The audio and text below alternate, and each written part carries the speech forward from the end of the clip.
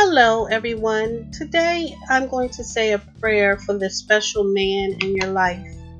And it goes like this: that he would be kind, tender, and able to forgive.